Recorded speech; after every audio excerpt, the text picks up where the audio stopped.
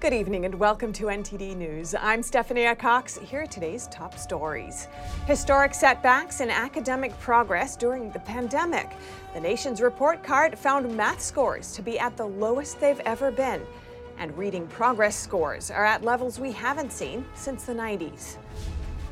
The Supreme Court grants Senator Lindsey Graham's request to delay a subpoena. A grand jury in Georgia wants to question him about his communications after the 2020 election. A judge issues a ruling in the case of the cake decorator who refused to make a same-sex wedding cake. NTD hears from the decorator's lead attorney. In California, new police reform laws are designed to root out bad police behavior. But critics are saying instead the laws target particular groups of people. China allegedly trying to recruit spies on American soil. However, their plan took a twist when the person China tried to bribe turned out to be a double agent working for the U.S.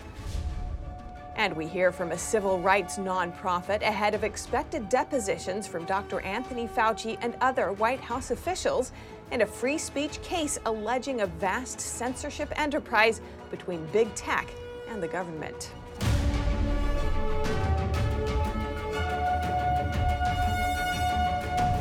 Historic setbacks in academic progress for school kids during the pandemic. The so-called Nation's Report Card shows a record-high decrease in math and reading improvement.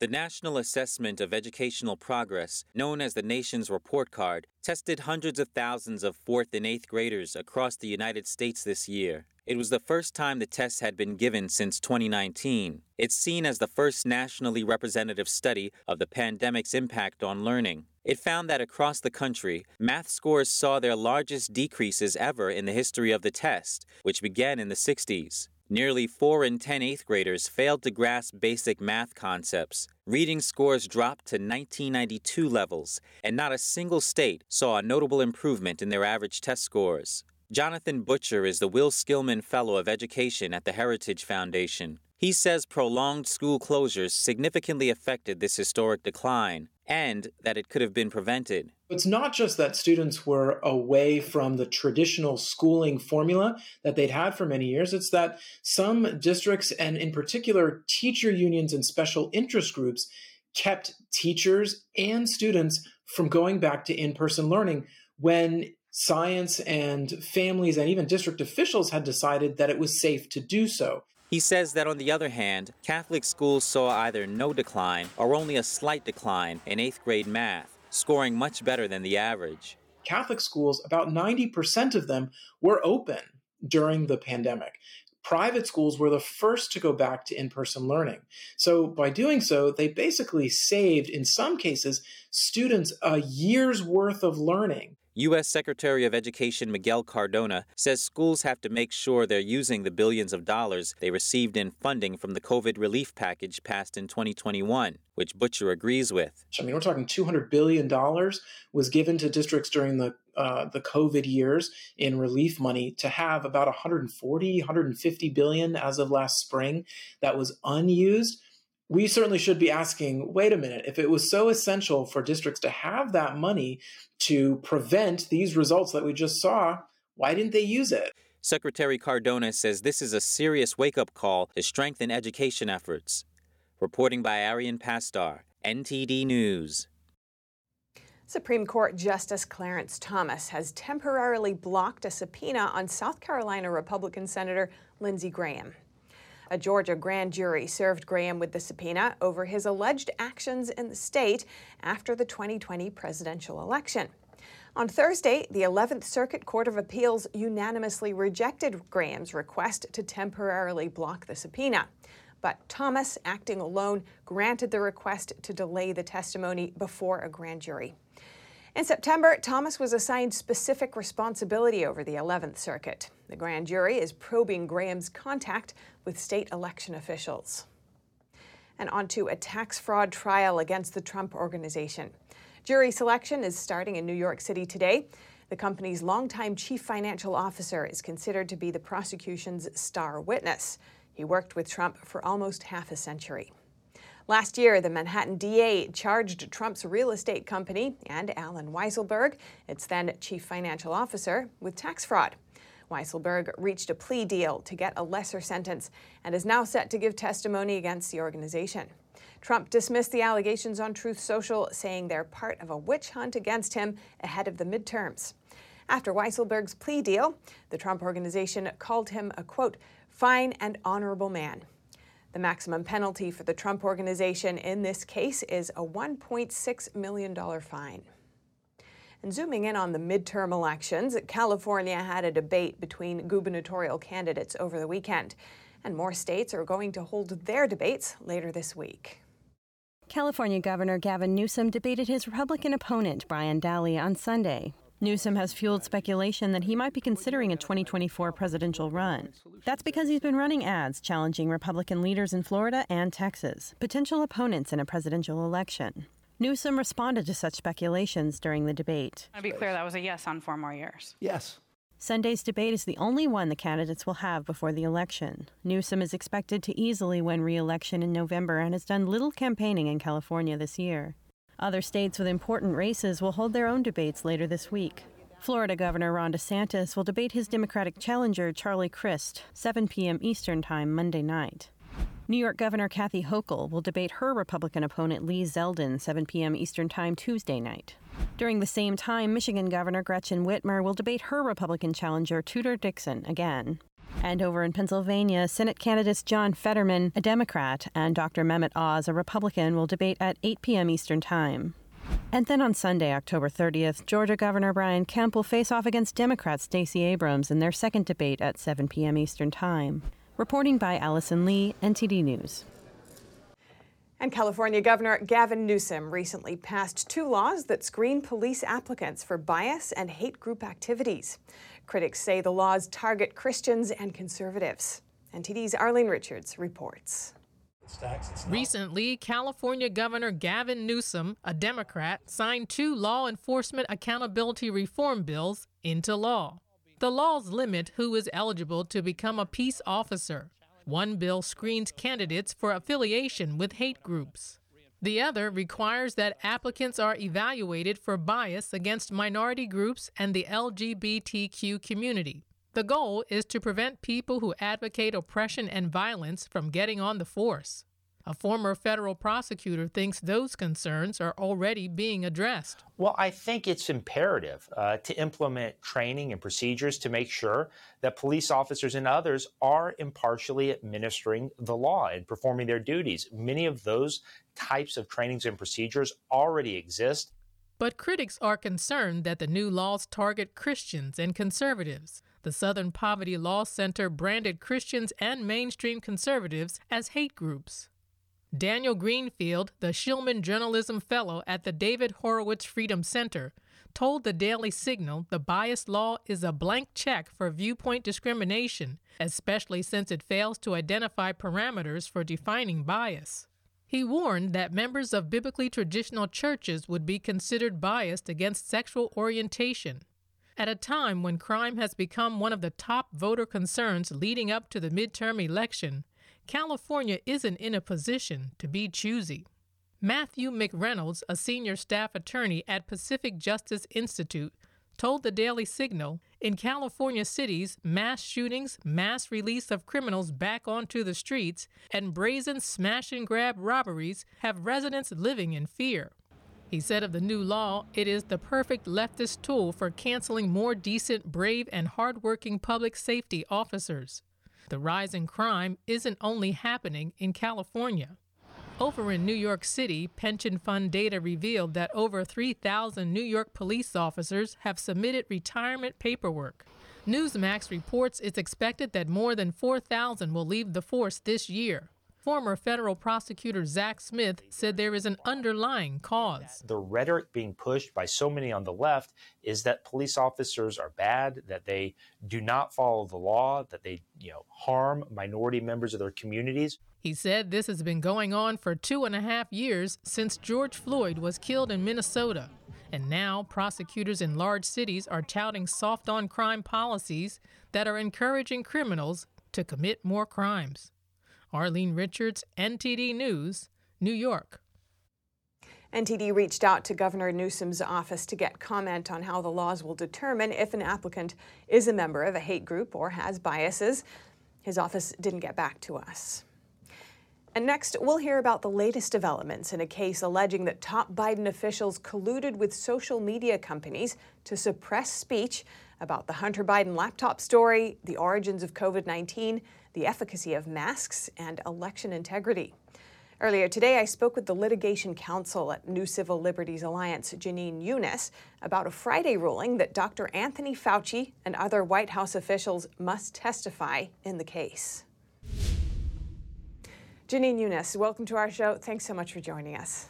Thank you so much for having me. Now, you're representing some of the plaintiffs in a federal case alleging government censorship via Twitter, Facebook, and Google. First off, could you summarize the case? Yes. So NCLA, where I work, is representing four private plaintiffs, two of whom co-authored the Great Barrington Declaration, which questioned government COVID restrictions.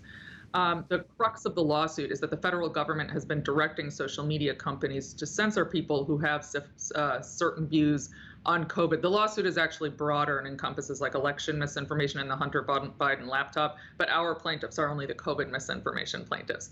So we're alleging that that's a First Amendment violation because the government is effectively using private parties to accomplish its censorship aims. And a federal judge has ruled that Dr. Anthony Fauci and other White House officials must testify in a case. How significant is that? It's pretty significant. It's rare for high-level, high-ranking government officials to be deposed or for a judge to order that that's warranted. And the reason that we were able to show that it is that the judge had ordered discovery. So we got lots of email communications between the federal officials and the tech companies showing an orchestrated campaign where the government was really directing the social media companies, telling them what to do, what kind of posts to censor, in some cases even who to censor. And so the judge found that that was an extraordinary enough situation and enough to establish a First Amendment violation, and so said we had the right to sort of seek more information. And there are indications in the emails that there were phone calls and Zoom meetings, so we want to know what happened at those meetings that are not, they're not written down. And Dr. Fauci has denied censoring big tech, but as you mentioned, emails between top government officials and big tech seem to show otherwise. So what can we expect from these depositions then? Well, we don't know. I'll be very curious. I mean, of course, what we're interested in learning about is the extent and degree of the government's involvement and nature of the government's involvement. We already know that it's quite significant, that there was really a sort of a vast censorship enterprise. I think there's enough right now to establish a First Amendment violation and for the court to hold that. But, we obviously want to know if there's even more, if this went even further. So, we want to be able to question them about that. So do you think that there's an opportunity here to rethink the First Amendment in the context of censorship surrogacy? And what do you think could be done or should be done to protect free speech in the age of big tech? That's an excellent question, and I think that's sort of what this case is all about. I mean, there's no precedent for this for obvious reasons because we never really had social media before, and until this era, the past few years, there really hasn't been sort of an orchestrated censorship to take down certain viewpoints. It's mostly been limited to people who say, for instance, anti-Semitic things or racist things or that kind of material. So this is just new territory, and I think it's really important to establish that the government can't use these private companies. The government can't be involved in telling them, who can be heard and who has to be silenced. Thank you so much, Jeanine Younes, litigation counsel for the New Civil Liberties Alliance. Appreciate your time. Thank you so much. The Justice Department called out China for bribing a U.S. government employee. But the attempt to steal secrets failed when the employee turned out to be a double agent. NTD's Iris Tao has more. The Justice Department and the FBI today announced charges for 3 major cases, calling out the Chinese regime for obstructing justice and undermining freedoms here in the U.S. Let's hear what FBI Director Christopher Wray has to say at a press conference today. In all 3 of these cases, and frankly in thousands of others, we've found the Chinese government threatening established democratic norms and the rule of law as they work to undermine U.S. economic security and fundamental human rights including those of Americans. According to the Justice Department, in one of the cases, 2 intelligence officers working for the Chinese Communist Party approached a U.S. government employee. The goal was to obtain secret information about charges against Huawei, a major Chinese telecommunications company. The CCP agents paid bribes to the employee and were given documents they thought had what they wanted. But it turned out the insider flipped the script on the defendants by working not for them, but for Team America. And of course, the documents were fake. Here's Attorney General Merrick Garland talking about it. The government of China sought to interfere with the rights and freedoms of individuals in the United States and to undermine our judicial system that protects those rights. They did not succeed. And in another case, several CCP intelligence officers were charged with trying to steal sensitive technologies in the U.S. using the cover of an academic institute. They're also accused of interfering with protests here that Garland said would have been embarrassing to the Chinese government. And in the third case, a group of 7 harassed and threatened a naturalized U.S. citizen for years. The defendants threatened the victim, saying that, quote, coming back and turning herself in is the only way out, and said it would be, quote, endless misery for the defendant and son to defend themselves. The White House today didn't comment on the cases, other than saying that the DOJ has a standard process for notifications of law enforcement actions. The press secretary, however, mentioned that the U.S. is willing to cooperate with China in areas such as climate change, adding that it's important to keep the conversations between the 2 countries going. Reporting in Washington, D.C., Iris Tao, NTD News. And a judge has ruled that a cake decorator who refused to design a same-sex wedding cake will not have to violate her religious beliefs. The cake artist was facing a possible court order that would have forced her to make the cake. NTD's Jason Perry hears from the lead attorney in the case. A California court has ruled in favor of a cake decorator who refused to make a wedding cake for a lesbian couple because she said it would have violated her Christian beliefs. If the judge had not ruled in her favor, she could have been forced to make cakes for same-sex weddings. I think it's important to keep in mind that the court is not saying that you don't have to serve gay people. That's the way the opposition wants to spin it. I spoke with Charles Lemandry of the Thomas More Society. He was the lead attorney for Kathy Miller, the cake decorator who refused to make the same-sex wedding cake, citing her faith. It's only someone who is asked to express a message through their work. So you can't not serve gay people, just like you can't not serve a person of a particular religion or person of a particular race in a restaurant or any place else. You still have to do that. Of course, the law protects that. But when it comes to speaking, you can't compel someone to speak a message they disagree with, and that includes creating an artistic work. The court held that it was not discriminatory under California's anti-discrimination laws for Miller to follow her conscience. She was entitled to decline because she accommodated same-sex couples with another baker who was happy to make cakes for their weddings. Lemandry said when the news got out, the couple got the wedding cake for free and became celebrities in the gay community. Our client, on the other hand, received hundreds of very negative phone calls, gay pornography sent to their computers. 3 of their employees quit within the first 2 weeks because of threats. One of their employees was attacked, leaving the business at night after they received threats that they would be attacked. So it's been a horrific experience for our client for 5 years. But she felt, as a matter of conscience, that she had to see this through to the end, not just for her own rights, but the rights of all Americans. He went on to say that this case is an example that shows people they need to stand up for their rights. Jason Perry, NTD News. And coming up, Rishi Sunak will become Britain's new prime minister after both of his rivals pull out of the leadership contest. But more after this short break.